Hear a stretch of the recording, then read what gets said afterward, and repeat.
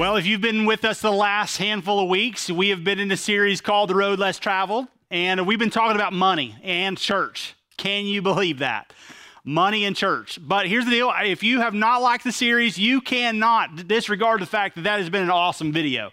And so we have enjoyed over the last few weeks being together, and just want to real quickly remind you what the premise of the Road Less Traveled series is all about. Jesus has an encounter with a man, and you see that in 3 of the 4 Gospels. So Matthew writes about it, Mark writes about it, and Luke writes about it. And they all tell us about a rich young ruler who approaches Jesus. And through the conversation they have together, Jesus ends up saying this: "Oh, how hard it is for a rich man to enter the kingdom of God." And then he says, "For it's easier for a camel to go through the eye of a needle than it is for a rich man to enter the kingdom of God." And in week 1, we all took a great big sigh, and we were so thankful because we were like, oh, good, we could go to heaven because we're not rich. But over the course of that week, we decided very quickly that we indeed are exceedingly and abundantly rich. Not only are we rich in mercy through Jesus and the cross and what he's done through his son, but friends, we are rich through material possessions. We are among the top 1 or 2% of the world's most wealthy people. And so over the course of the last few weeks, we have determined that Jesus really does care about what we do with our money and materials. Matter of fact, Jesus would spend a third of his time teaching on money and material possessions. And the reason why is because there really is no greater adversary to Jesus than money.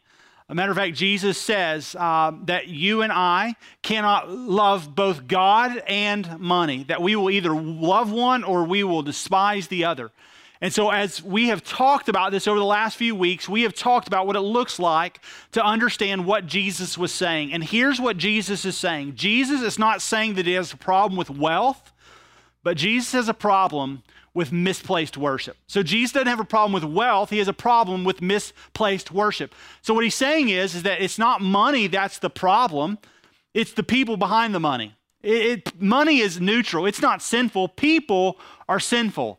And so because of our sin problem, oftentimes we mismanage the resources that God has given us. And so we've just talked about that in great depth over the last few weeks. If you have missed it, please go back and watch all of that series. It will help you.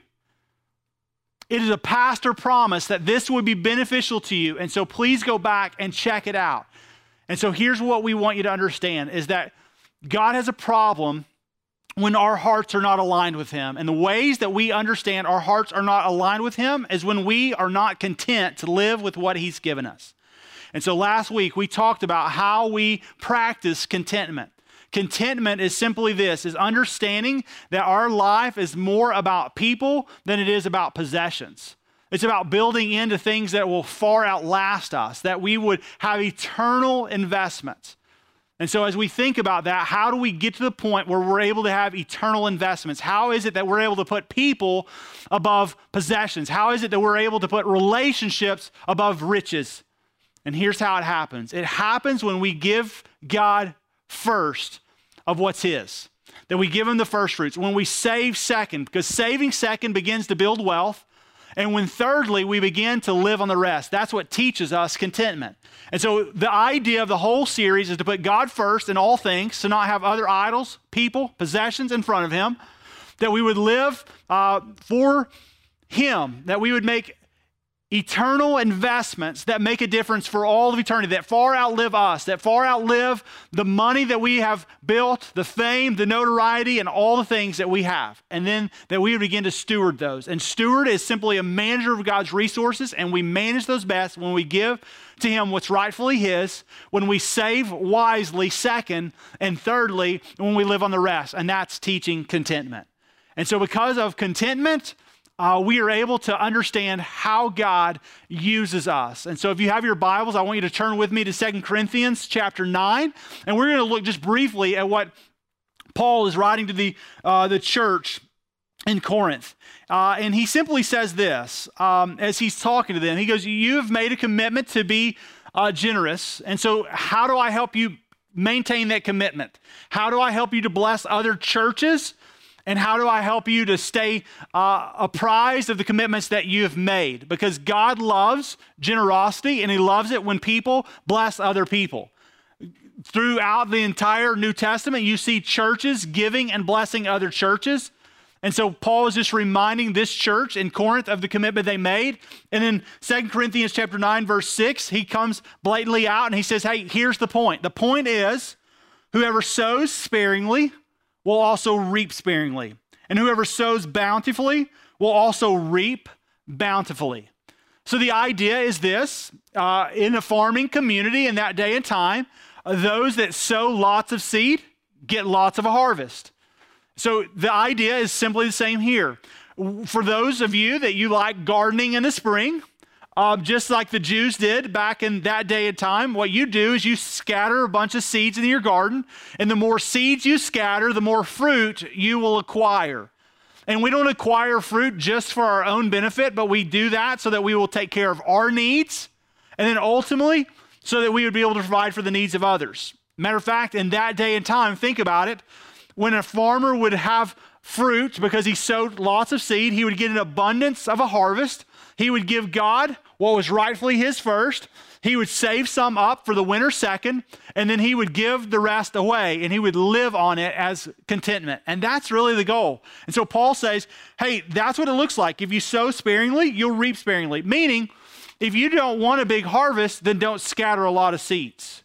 But if you want a big harvest, then scatter as much as possible, reaping a great reward. And so one of the greatest toils that we'll have is sowing seed. It's difficult. But the more you sow, the more that you have the potential to reap in the future. And that's the principle that is here. If you want to make an eternal difference, and you want to see an impact that far outlasts and exceeds you in your life, then you should sow much seed. And one of the greatest ways we sow seed is through our generosity. Paul goes on in verse 7, he says, each one must give as he has decided in his heart, not reluctantly or under compulsion, for God loves a cheerful giver. So here Paul simply is saying, he goes, okay, if you're going to sow in a fashion in which you're going to see a huge reward, then you do so when you're not reluctant, when you're not trying to keep some back from you. But he says also, just be warned. And here's the warning. The warning is that you and I should decide in our own hearts what we should give. Now you're here today and you go, oh, great, thank you. Because every time I go to church, all they're doing is asking for my, say it with me, all they want is my money. All they want is your money. If that's what you think about the church, then sometimes you've missed it. And here's why. Because here at Stone Point, our goal is never to guilt you into giving. Matter of fact, the reason that I am encouraging you to give graciously is because it honors God. Yes, it honors God. It allows you to build wealth God's way. And when you build wealth God's way, then it's a blessing. And when it's a blessing, then guess what? You're able to do all of this with great joy and gratitude in your heart. And so many of us, we give reluctantly or under compulsion. But God loves it when we do the opposite, and that's give out of gratitude. Matter of fact, that's what makes a cheerful giver. A cheerful giver is one who's sowing seeds of gratitude through their giving to God and the local church, seeing that God would give a bountiful harvest in return. And so what I'm trying to help you see is if one of the reasons you don't like giving to the church is because the church has guilted you into it, please understand you don't have to give anymore. Matter of fact, you give when you've decided in your heart what it is you should give. Now, do I believe it's the best practice of giving to God? Yes. Do I believe that you should be guilted into it? No. And so if you feel guilted, then please stop giving until you can get to the point where you can give to God with a grateful and generous, and even as the scripture says here, a cheerful heart. And then verse 8 says, and God is able to make all grace abound to you, so that having all sufficiency in all things at all times, you may abound in every good work. So the bottom line here is this, is that God is sufficient. That if you'll trust him, if you will scatter seeds, allow the harvest to return to you, that you'll give back to God with a cheerful heart, he says, I'll provide for you. And that's what he says. He goes, with all sufficiency, you will have all you need in all things, even at all times, meaning God will not let you down on this. The bottom line is when you sow seeds into eternity through the local church and you're giving, God says, I promise you that I'm going to give you a great reward. And here's what's interesting. The reason that we plant seeds in our garden is not to keep all the fruit. It's not that we need bigger barns. So it's not a prosperity theology. We're not sowing seeds to manipulate God to get more fruit. No, we sow seeds so that we can, what? Give God first, save second, live on the rest, and share in abundance. My friends, the greatest gardeners and farmers are the ones who are known by giving lots of fruit away. That's what churches should be known for. We should be known because we give lots of fruit away. And so let me just tell you, today as we talk about this area of tithing, I want to just say that your tithing and your giving to God really does matter. And I want to tell you why. Here in just a second, I'm going to give you a sneak peek to the behind the scenes areas that we steward things here at Stone Point. Before we do that, I want to just remind you that last week I asked you to make a commitment. And one of the commitments was that you would begin giving. That for some of you would start giving something, that others of you would start giving significantly, a percentage of what you make. That others you would get to where we would call a tithe challenge, and yet others of you that you would go above a tithe and you would begin to give extravagantly over and above 10%. Because I don't believe that a tithe is the end result or the goal for a Christian. I believe that's really a basic beginning point. I think Jesus and his teaching says, hey, we can be extravagant in lots of ways, but here's the deal. I'll tell you that a tithe pleases God. It honors him well. And so for you in here, you go, well, how do I tithe? Well, let me just remind you. Let's just say that here you make $42,000. That's a little bit less than the median income in Van Zandt County. But let's just happen to say you make $42,000. Well, here's a tithe. Tithe is 10% of that. So it would basically break it down from $42,000 to $4,200. And then it takes it over your pay scale. And so for some of us in here, we get paid twice a month. Others of us, we get paid every 2 weeks, every other Friday. And let's just say you get paid 26 times a year. That means that every time you get a paycheck, you would take that amount and you would give 10%, which would equate basically to $161.53. $161.53. And you would give that to the local church and you would ask God to help the church to steward it well. And then you would sit back and you would pray that God would use it as an investment for eternal impact. That's the goal, that it would far outlive yourself. What an incredible investment to make. Something that goes beyond you. And that's why we give, because we trust God with what we're going to give him first. We save second, wisely, building wealth.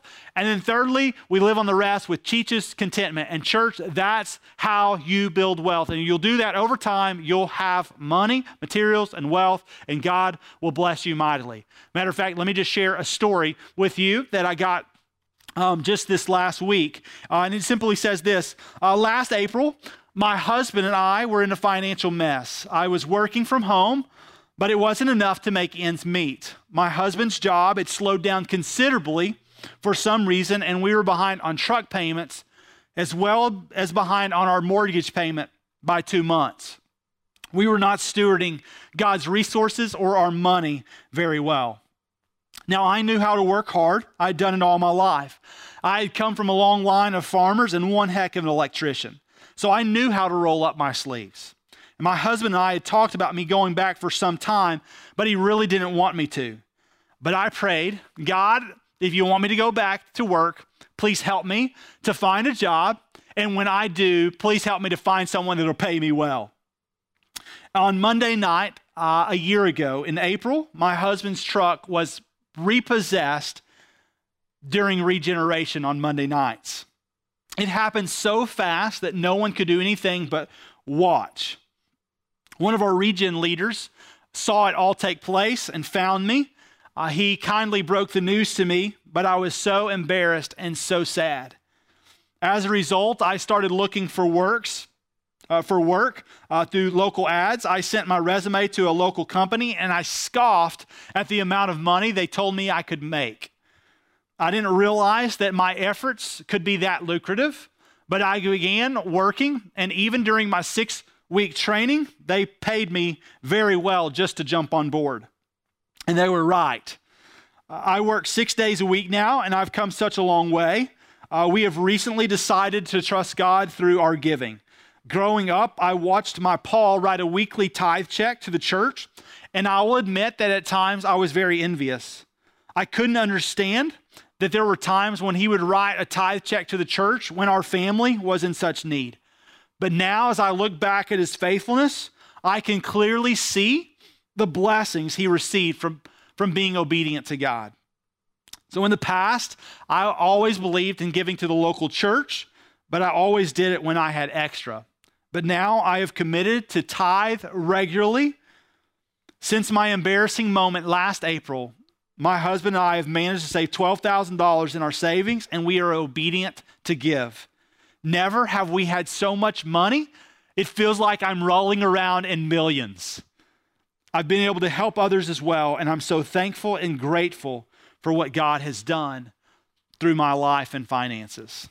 See, friends, that's what it looks like when we begin to give graciously and we begin to steward God's resources well. I had one other friend who wrote to me as well after a conversation that we had last weekend in our lobby. He wrote and he said, "We have a saying around our house. It's even a sign that reads, 'Simplify your life.' Before we put God first in our family and in everything, even in our obedience, our household was chaotic. When it comes to what we feel God wants for us in our obedience, I can honestly say that we have received quite a few blessings from God and the ability to bless others. Matter of fact, the chaos in our house went out the window when we began to be disciplined through our obedience to live for God and to tithe regularly. It hasn't always been easy, especially when the kids were young, but like you said last Sunday, start giving something and start somewhere. That's what we did. And about 6 years ago, when we started tithing regularly, we have seen God bless abundantly. It's funny, I think back on my salary at work, and my pay has not increased in the last 6 years that I've been giving to God. But because we've been content to live, we have more retirement and savings in our savings account fund than we've ever had any other time financially. We don't have to live like a lot of other people, which is paycheck to paycheck like we used to. And we pretty much have everything paid off except for our house. 4 or 5 years ago, we were doing a study in Journey Group. And at one point, my wife became convicted on not being able to give on her pay. My wife doesn't earn a whole lot, but she does feel led to give on her income as well. Her income fluctuates weekly. She doesn't get paid vacation or sick leave, but she took a step of faith and she committed to God to give. And with God's faithfulness and her obedience, she's never been short on contributing to our expenses as well as her weekly tithing. She's able to increase her tithe amount twice over that same time period. Now, with everything said, my wife and I occasionally ask ourselves, why is it that we're so blessed? When will tragedy or hard times finally hit us? Why have I never lost my job or been laid off? Is it okay that we gather and accumulate so much stuff or things? Because all of it just reminds me that we're so blessed. And then he says this, we know that it can all be taken away from us at any time because it all belongs to God. See, what he just said is everything we own is on loan from God. And that, my friends, is when we can have peace, is knowing that God has blessed us, but everything we have is his and we should steward it well. He goes on to write. He says, wow, Brandon, since writing this note to you, you're not going to believe what happened. My boss pulled me into the office this Wednesday, the 25th. At about 9 o'clock in the morning, he gave me an unexpected and very substantial pay increase. Remember, as I mentioned earlier, since I began giving to God in the last 6 years, I have had no pay increase. Well, I got it on Wednesday morning, and I walked out of the office, and I thanked God, and I shook my head, and in God's timing, I just say, wow, wow. And he says, I promise, Brandon, I'm not making this stuff up. I called my wife shortly after. I choked back the tears, and I told her the good news. Brandon, is God not awesome to see what he's done just between our conversation in the lobby last Sunday between services? See, my friends, that's what it looks like to be obedient. You hear two incredible God-fulfilled stories there. Stories are you have to work and you have to produce wealth, but then you steward it well. And we steward it well. Remember, when we give to God first, that builds trust. When we save second wisely, that builds wealth. And when we are content to live on the rest, that's what God wants. And I'll tell you, I think we practice the same thing at Stone Point. And so I just want to share with you some ways that you're investing for all of eternity. Remember, the goal of our giving is not to build bigger barns and to keep it all for ourselves, but it's to give things away so that it makes an eternal impact. And so here's the eternal impact that you're making through your giving at Stone Point. And I just want you to get ready to cheer and give the Lord a hand in a handful of areas. Our mission here at Stone Point has always been to connect people to God, to others, and service and the world. And our goal is to see people connect to God. Matter of fact, next weekend, you're going to celebrate with people who are going public with their faith and baptism. If you haven't signed up, you can do so at events.stonepointchurch.com, and you can get registered for a public display of your faith through Jesus and baptism celebration. Don't sleep in. Don't miss that. Why? Because it's an opportunity to see the eternal impact you're making through your giving. As we're going to see, lots of people go public with their faith in Jesus this year. And so make a commitment to be here. We have seen people make commitments of their faith through various ministries. We're going to be celebrating with people who have committed their life to Jesus through our regeneration ministry, which is happening on Monday nights. And we have seen you do amazing things through your giving towards that ministry. We've seen lots of lives impacted. We have seen 32 plus journey groups that have been building into one another and growing in their community with one another. We have students and kids ministries that are not only growing, but they are meeting together on a regular basis. And we just want to remind you that what God is doing there is an incredible thing. And so they're going to be celebrating camps soon. As a matter of fact, we're going to put a couple of pictures out there of just student and kids camp from last year and the eternal impact that's being made through your giving to those ministries. Merge is a ministry that we started last spring, and we've actually done 3 Merge courses over the course of the last year, and we've had over 20 couples go through our premarital counseling on Thursday evenings. And it's been an incredible blessing to see how we're partnering with people before they get married, before they even say I do, on building not only obedience to God through their marriage, but also through financial wealth and through financial obedience. Financial Peace University, we taught people last spring, how to build wealth and to get out of debt and how we live in contentment. We saw 30 plus families begin to live in ways that please God and ultimately produce savings and giving. Our Re-Engage ministry is something that's kicked off recently, and we see 45 plus couples that are devoted to continuing to build into their marriage and their relationship with their spouse. And it's an incredible picture of what God is doing in our church through all of these ministries. And all these ministries cost thousands and thousands of dollars to do in the local church. And it's a blessing for us to be able to do them here. This last year, we also challenged you with the Advance 2020 initiative, a resource initiative to help expand our Wills Point campus and to build a new campus in Edgewood, as well as to expand our missional outreach efforts into the year 2020. And so we asked our church to give a commitment of $800,000+. And to date, we have commitments of over $830,000 over the next 3 years. 4 months in, we now have, through the initial giving and your monthly commitments, right at $300,000 saved up for the initiative and for the Advanced 2020 resources that we are going to begin soon. Now, just real quickly, let me just take a break here and just tell you that these projects on the Wills Point campus and on the Edgewood campus are about to begin. And so we have been making a handful of tweaks and changes on the Wills Point campus. There's been a couple of significant changes with our architects that are going to produce even a better plan than what we presented last September. And we cannot wait to see what God does as we expand expand not just our ability to have more space for kids and regeneration and other resources through student ministry, etc., as we give them a bigger large group space and more rooms. And we're actually going to even have a potential to expand our worship space. And so I cannot wait for that. I think it was a really wise idea. Unfortunately, it came a little later in the game than we would have liked, but it was a brilliant catch by one of the guys on our staff named Dick Patterson. So if you don't like the plan, just thank him for it.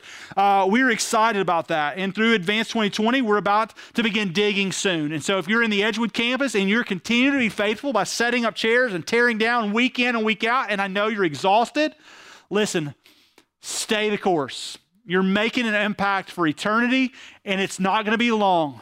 In a couple of months, we're going to begin digging. And so it's right around the corner. The money's there. We ask that you continue to make an investment into Advance 2020 if you haven't already done so, or if you will continue to do so. God is going to use that in a mighty, mighty way. Connecting to the world. Over the last just 9 months, we've given $69,905.89 just to disperse through missions and through different areas of our organizations, through strategic partners, through benevolence, etc. Matter of fact, in the last 9 months in benevolence, we've given $15,080 out to families who had a medical need or a need in their house, needed heating or air or lights turned on or water to run again or something that was just a financial investment. You're helping accomplish that through the local church. And remember, the church is not a building, but it's a people, and this is you. You're a part of this. Matter of fact, that doesn't include the $10,000 of tornado relief in Canton that we made just last year as we assisted with lots of families, and not only cleaning up debris, but partnering with them, giving away gift cards, cases of water to families and to volunteers. We fed hundreds of volunteers on multiple occasions. We cleaned lots and debris, dispersed people in multitudes. Matter of fact, the morning of, we canceled church last year in the building, and we sent them out to be the church into the world. And we had hundreds of volunteers go across the county, and it was an incredible thing. We donated over 500 cases of water. We donated more tarps and more toiletries and more toilet paper and napkins and toothbrushes than you could count. And you all were a part of that. It was an incredible thing. Over the last year, we've invested over $2,500 into our local schools just through convocations and encouraging teachers through Sonic drinks and other means. We are being the church, and you, my friends, are helping do that. We have given to Manna Food Bank over the last year, and we are one of the biggest givers to Manna out of all of the county, and we are looking to increase our funds this next year. We love what God is doing through the obedience of Manna Food Bank in our county. We are excited to see all the thousands of pounds that they give away each month as they supply food to over 300 families. 50% of those are in desperate need of the food that they acquire from that ministry. Matter of fact, if they didn't get food from Manna, they may not have much to eat that month. And so you are contributing to something special like that. The Mexican Indian Training Center in Mexico, a partnership that we've had there, is we have seen God use the Mexican Indian Training Center to equip students to disciple and train them and then send them out to church plant and to start new works all across southern Mexico. It is an amazing thing to see that in person, but also to partner with dozens of people as they've gone and seen that ministry for themselves, and they've gotten their hands dirty, and they have tangibly met and prayed and equipped students and done an amazing thing. And it is a really cool investment that is happening.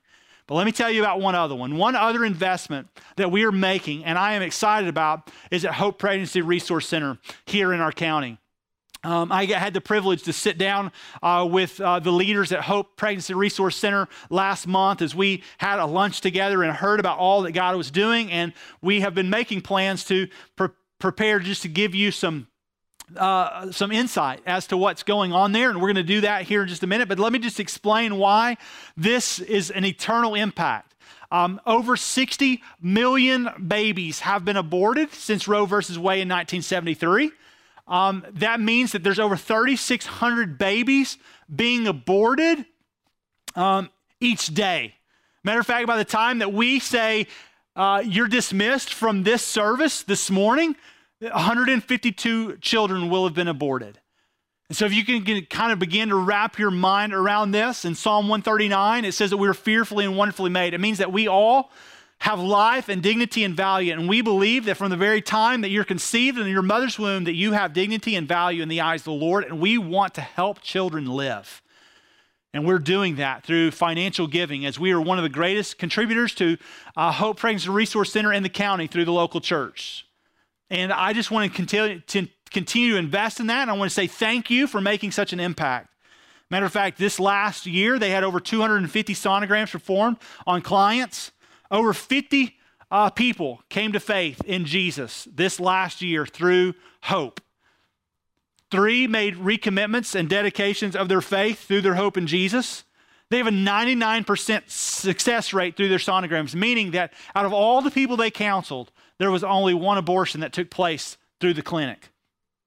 And when I say through the clinic, I don't mean through the clinic. I'm saying one that chose not to take the advice of the clinic. I want you to understand that what God is doing is an amazing thing. And I'll tell you that you should give to these efforts. I believe that they're making a difference. I believe that you can sow seeds into eternity. And so real quickly, let me just tell you, here at Stone Point, there's 2 ways that you can give. One of the ways that you can give is through online giving. That's how my wife and I do it. We recur our gifts every single week. And just encourage you that if you want to give, that you can do that. If the other way is that you would simply begin giving through our offering boxes. That means on your local campus that you would give, and you can drop a tithe, check or cash or whatever. But we want to encourage you to give. Why? Because it's making a difference. And here's our commitment. Our commitment is that if you would say that you would begin to give to God and to his local church, that God's going to use it. And he's going to use it to make eternal impacts that far outlive you. And here's what I want to challenge you to do. Listen, if you're not giving, I want you to start giving something. If you are giving something, I want you to start giving significantly. Find a percentage that you're comfortable with and start giving. There's others of you, though, that I want you to get to a threshold, a 10%, a tithe, and I want you to begin giving obediently to him. And here's the deal.